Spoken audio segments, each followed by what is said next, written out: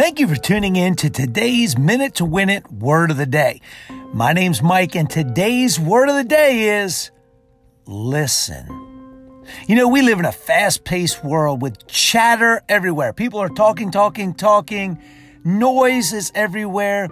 And many people fall for the misconception that the more we talk, the smarter we are.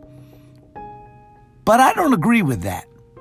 Some of the smartest people and most successful people are the ones that are quietly sitting back and taking everything in. They're listening.